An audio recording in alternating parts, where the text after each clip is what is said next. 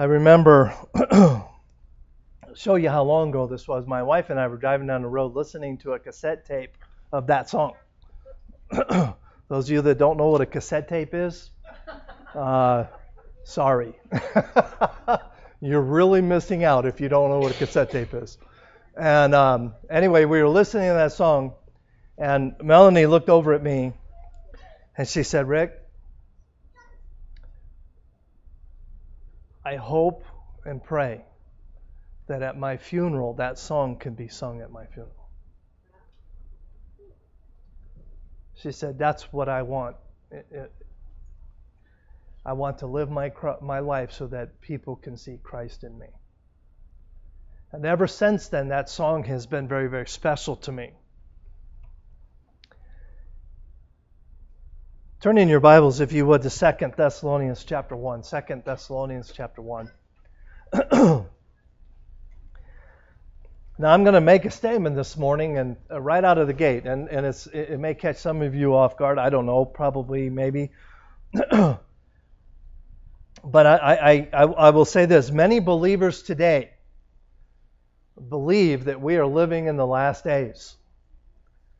And I would dare say many of you would agree with that. 2 Timothy chapter 3 and verses 1 through 5, it says, "This know also, that in the last days perilous times shall come. For men shall be lovers of their own selves, covetous, boasters, proud, blasphemers, disobedient to parents, unthankful, unholy, without natural affection, truce breakers, false accusers, incontinent, fierce, despisers of those that are good, traitors, high-minded, lovers of pleasure more than lovers of God, having a form of godliness, but denying the power thereof. From such turn away." Now, does that sound like today?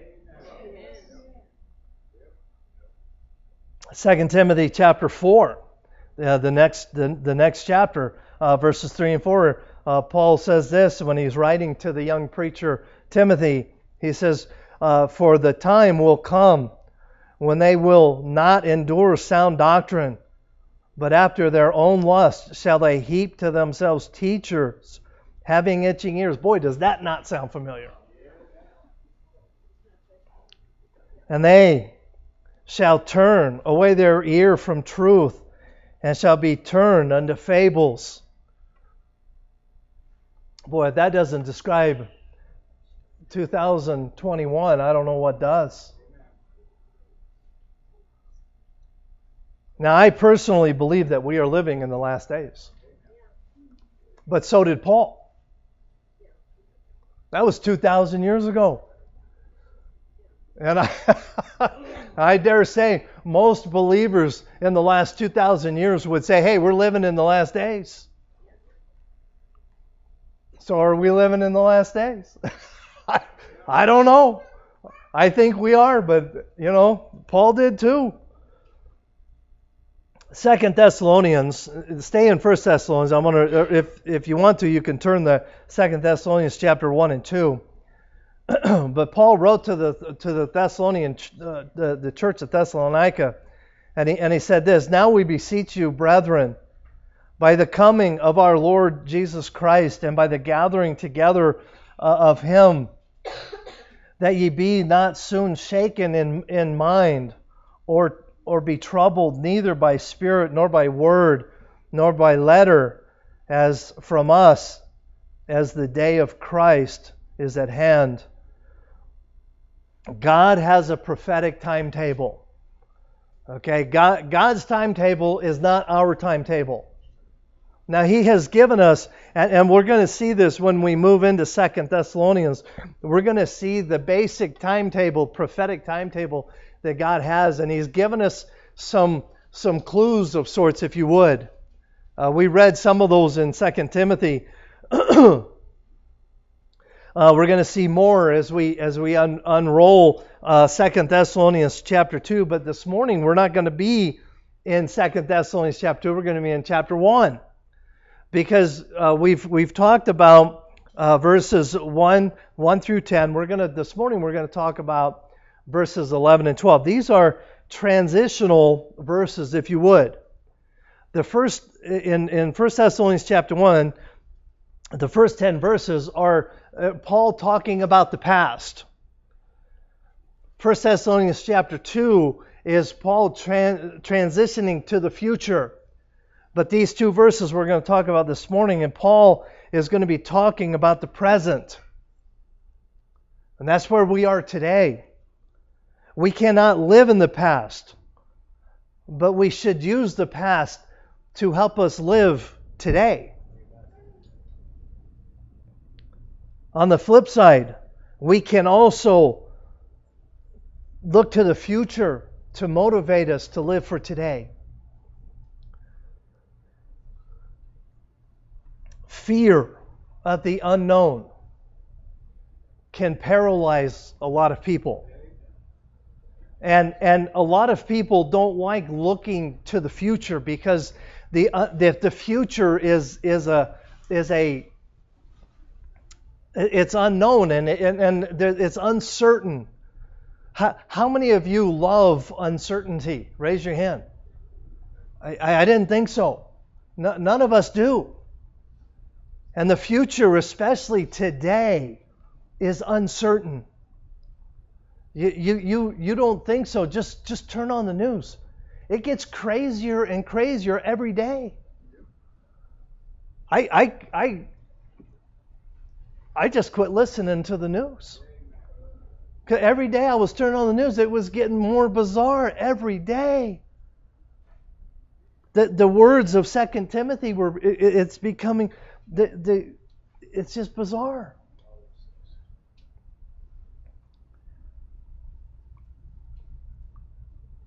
Chapter 2 is about looking to the future with hope, not fear. Ooh. Stop it. Okay? 2 Thessalonians is about looking to the future with hope, not fear. We have nothing to fear. If you know Christ as your Savior this morning, you have got nothing to fear. He has conquered death. We have nothing to fear. I love this quote. I came across it a week or so ago. We must never neglect a present responsibility because of future hope. On the contrary, the future hope must encourage us to be faithful today. And I believe that was the purpose in Paul writing 2 Thessalonians chapter 2, to give us hope for the future, not fear. And these two transitional verses are key to getting us from the past to the future. Let's talk about the present this morning. Last week, we talked about God's assurance, the rewards, the compensation, and the rest that we can have in Christ. I read you a quote last week from C.S. Lewis that said this: life with God is not immunity from difficulties, but peace in difficulties.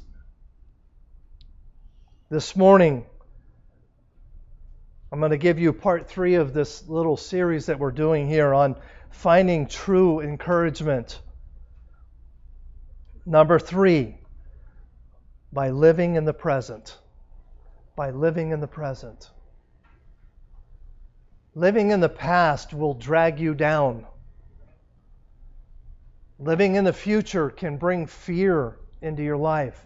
But when we live in the present and we use the past and we use the future to encourage us and to motivate us to live in the present, that's what Paul's talking about in these two verses.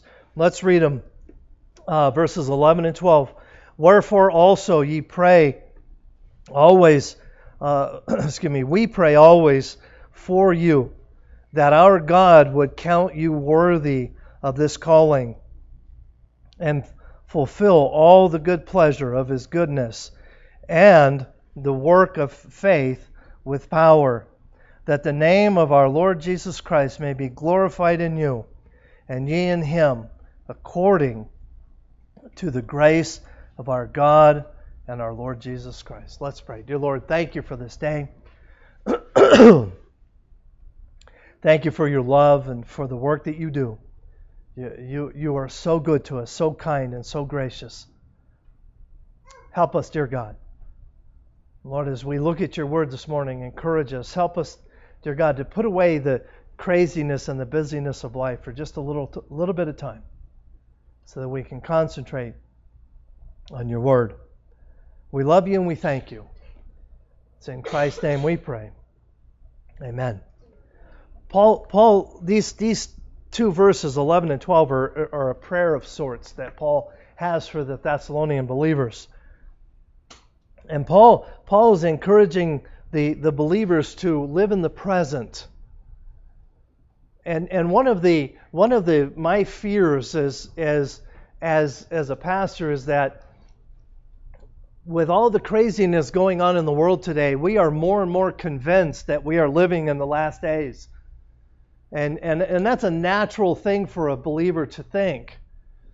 But the thing that can become a problem is that when we live so much into the future and looking to the end times, we forget that we have a job to do here and now. And that job is to share Jesus Christ with a lost world.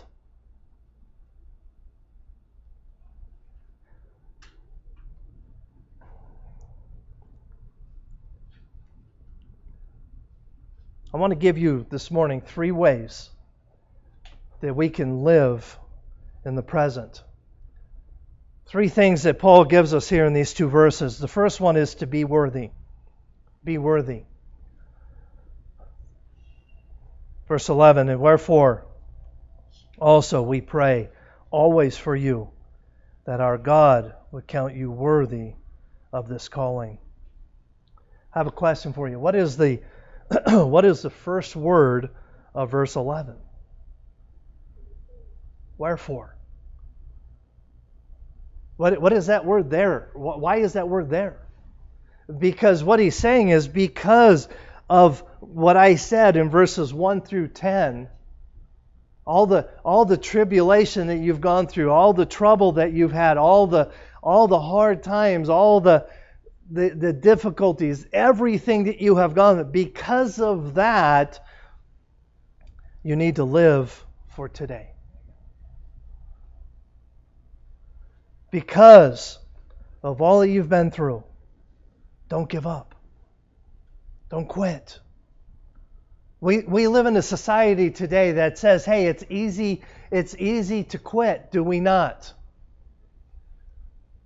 Hey, if you don't feel like doing it, don't. But Paul is telling the believers here, don't quit. You've had some hard times. Don't quit. Trials do not make a person. Trials reveal who the person really is.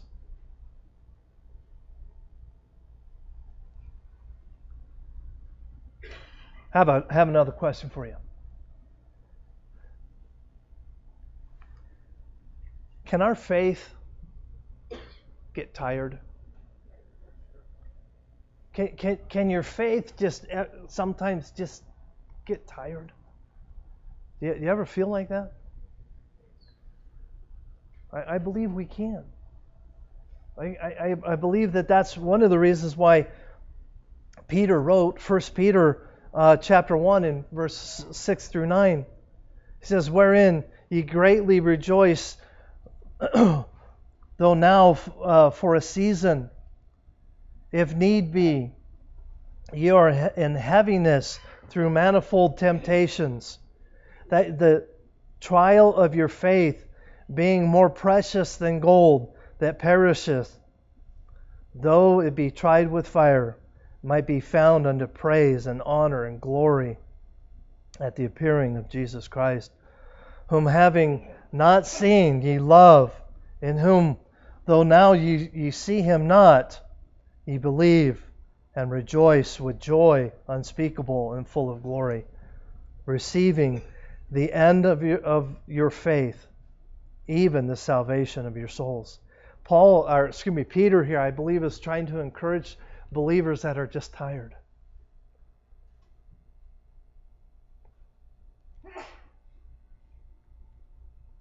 I want to go back. I want to look at a phrase here that Peter uses. He says that our God would count you, that Paul used in Thessalonians here in verse 11. He says that God would count you worthy of the calling. Now, this word calling here is an interesting word. It means to have a sense of accomplishment. So I want to give you a paraphrase here of what I believe Paul's trying to say. That our God would count you worthy because of all that you have accomplished. That the believers in Thessalonica had accomplished incredible things for God.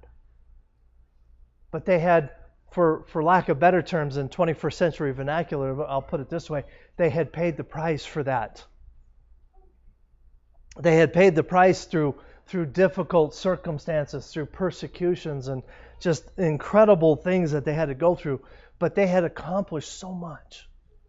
And Paul is acknowledging that, and he says, God counts you worthy because of all that you have accomplished.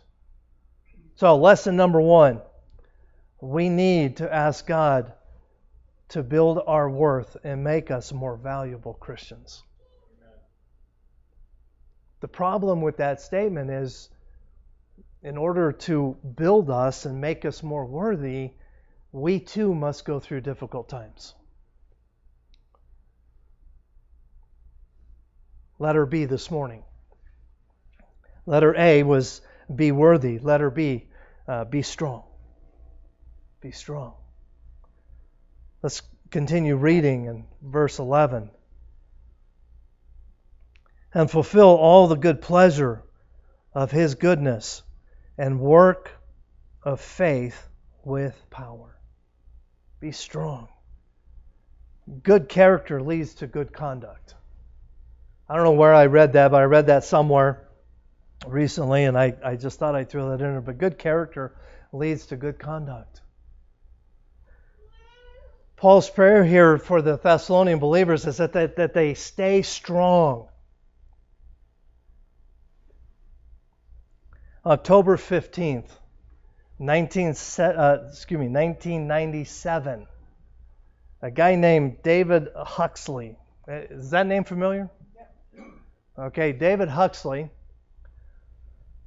decided he was going to do something really crazy. And he got a harness, a custom fit harness, and a cable that was 15 yards long. And he hooked the cable to his back, to the harness, and the other end of the harness was hooked to the landing gear of a 747. And David Huxley got in his position and started pulling. And he pulled that 747 100 yards. That 747 weighed 187 tons. He pulled it 100 yards in 1 minute, 21 seconds. Now, personally, I think he's crazy. How's his back today? Probably shot.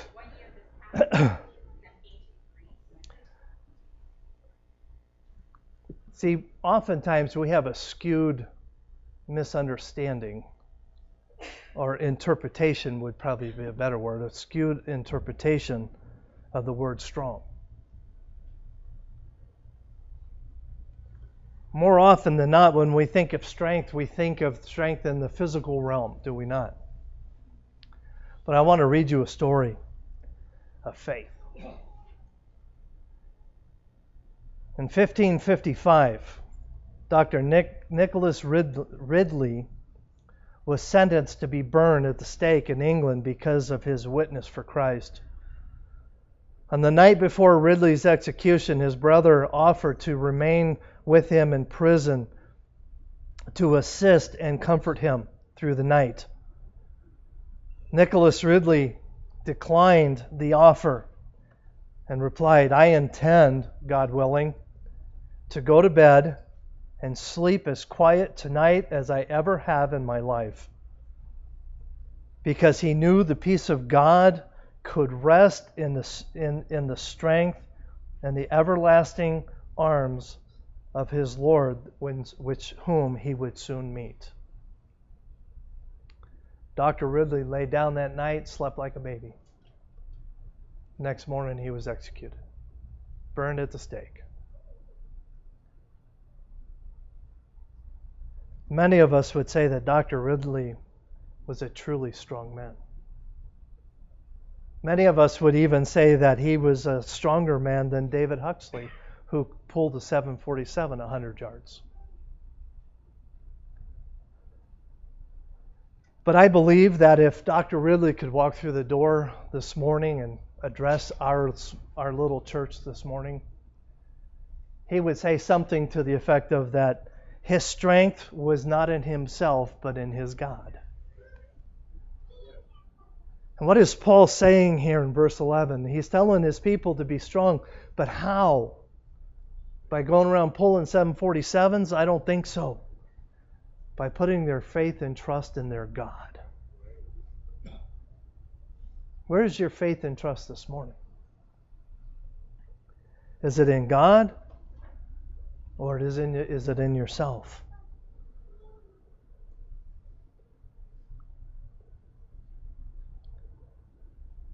All of us go through difficulties.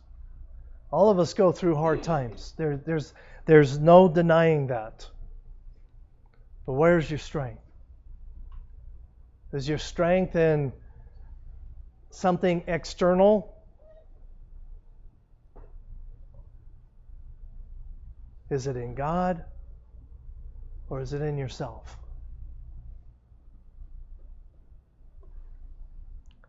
It's during those times that God does His greatest works in our lives.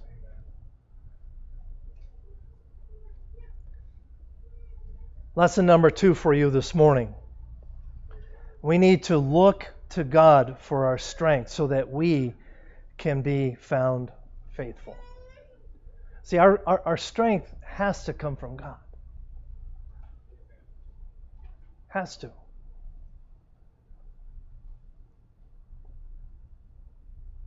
Letter C this morning. Not only should we be worthy, we should be strong, but we should be a witness. Look at verse 12. That the name of our Lord Jesus Christ may be glorified in you, and ye in Him, according to the grace of our God and the Lord Jesus Christ. The word witness here, the reason I chose the word witness, it literally means somebody that gives evidence because of personal knowledge. Somebody that gives evidence because of personal knowledge. And I purposely asked Ashley this morning to sing that song, I Saw Jesus in You, because every time I hear that song, I get convicted about my walk with Him. Can people see Jesus Christ in me? Does my life point people to Jesus Christ? Am I the witness that I need to be? I want to read you the last verse and chorus of that song.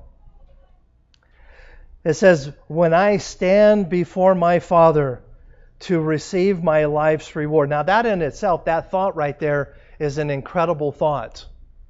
Because I will stand before God one day to receive my life's reward. And my soul is bathed in God's eternal day. When this race on earth is run, and God sees the works I've done, more than anything, I long to hear my Father say, "I saw Jesus in you."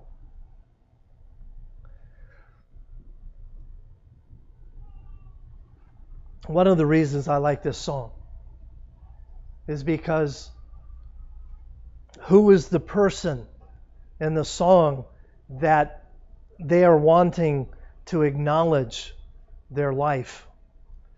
It's God.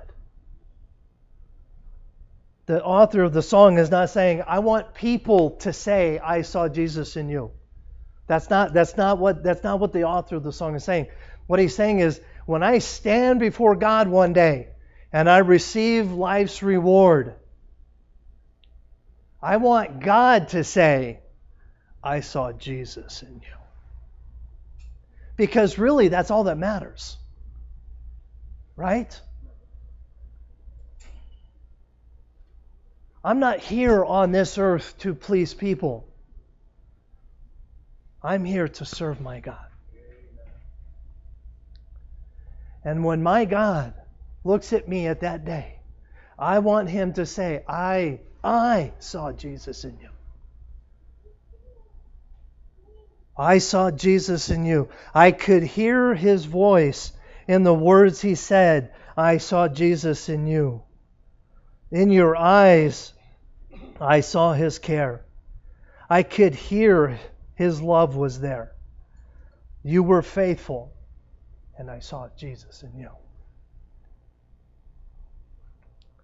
Are you a witness this morning for Jesus Christ? You say, but wait a minute, Pastor, how can I accomplish such an impossible task? How can I accomplish God looking at my life at the end of my life and Him saying, I saw Jesus in you? How can I accomplish that? I'm glad you asked. The answer is in Philippians chapter 1, verse 21. For to me, to live is Christ, and to die is gain. For me, to live is Christ, and to die is gain. Now, the problem with this verse, most of us like to focus on the last part of this verse. We want to talk about going to heaven one day when we will gain heaven, and we will gain the glory of heaven. And we like to focus on that. But we don't always like to focus on the to live as Christ, because that is going to cost us something. To live like Christ, like Paul has said, and Peter and all of the New Testament authors have said, to live for Christ is going to cost you something.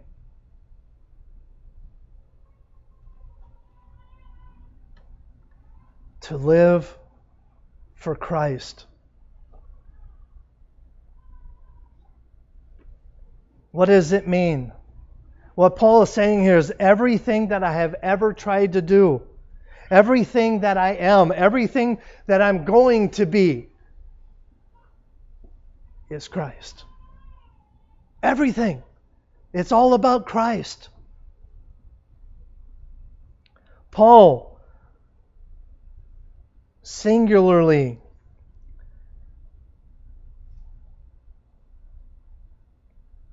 wanted his life to point people to Christ. I saw Jesus in you.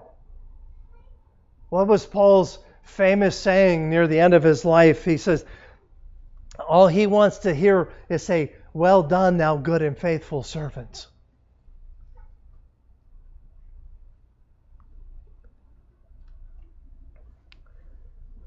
To live as Christ means that we should proclaim the gospel of Christ.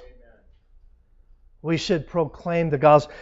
1 Corinthians chapter 2 and verse 2, for I determined not to know anything among you save Jesus Christ and Him crucified. To live as Christ also means that we imitate the example of Christ. In 1 Corinthians chapter 11, verse 1, it says, be ye followers of me, even as I also am of Christ. What is Paul saying there? Please understand, when Paul wrote this to the Corinthians, he was not saying, follow me. He's saying, follow me as I follow Christ. Or the idea here is, as I imitate Christ, you imitate me. But the understanding that Paul has here with the Corinthian believers is, if I ever get to the point where I stop imitating Christ, don't follow me, but follow him. Our lives should imitate Christ. To live is Christ, is to imitate Christ. To live is Christ means that we pursue the knowledge of Christ. Philippians chapter 3 and verse 10, that I might know him and the power of his resurrection and the fellowship of his suffering, being made conformable unto death. We should want to know Christ. The word know here in Philippians chapter 3 is to know by experience. To know him. To live for Christ also means that we should be willing to give up anything and everything that prevents us from having Christ. Let me say that one again, because that's a tough one to swallow. To live as Christ means that we are to willingly give up anything and everything that prevents us from having Christ. Philippians chapter 3, verses 7 and 8. But what things were gain to me, those I counted loss for Christ. Yea, doubtless, and I count all things but loss for the excellency of the knowledge of Christ Jesus my Lord, for whom I have suffered the loss of all things, and do count them but dung, that I might win Christ. What is Paul saying there? You know, he can have it all. He has it all. What's holding you back from serving Christ? To live as Christ means that Christ is our focus, our goal, and our greatest desire. Hebrews chapter 12, verses 1 and 2. Wherefore, seeing we are also compassed about with so great a cloud of witnesses, let us lay aside every weight and the sin which does so easily beset us, and let us run with patience the race that is set before us, looking unto Jesus, the author and finisher of our faith, whom for the glory that was set before him endured the cross, despising the shame, and is set down at the right hand of the throne of God. 3 lessons this morning. Lesson number 1. We need to ask God to build our worth and make us more valuable Christians. Lesson number 2. We need to look to God for our strength so that we can be found faithful. And then lesson number 3. We need to keep Christ at the center of our lives so that others might see Jesus in me. Because that's my greatest desire. I hope it's your greatest desire, that I be a witness for Jesus Christ. Not just in my words, but in my actions. And everything that I say, everything that I do, would point people to Jesus Christ. That is exactly what Paul's trying to encourage the believers here. You need to be a witness for Jesus Christ. Let's pray. Dear Lord, thank you for this day.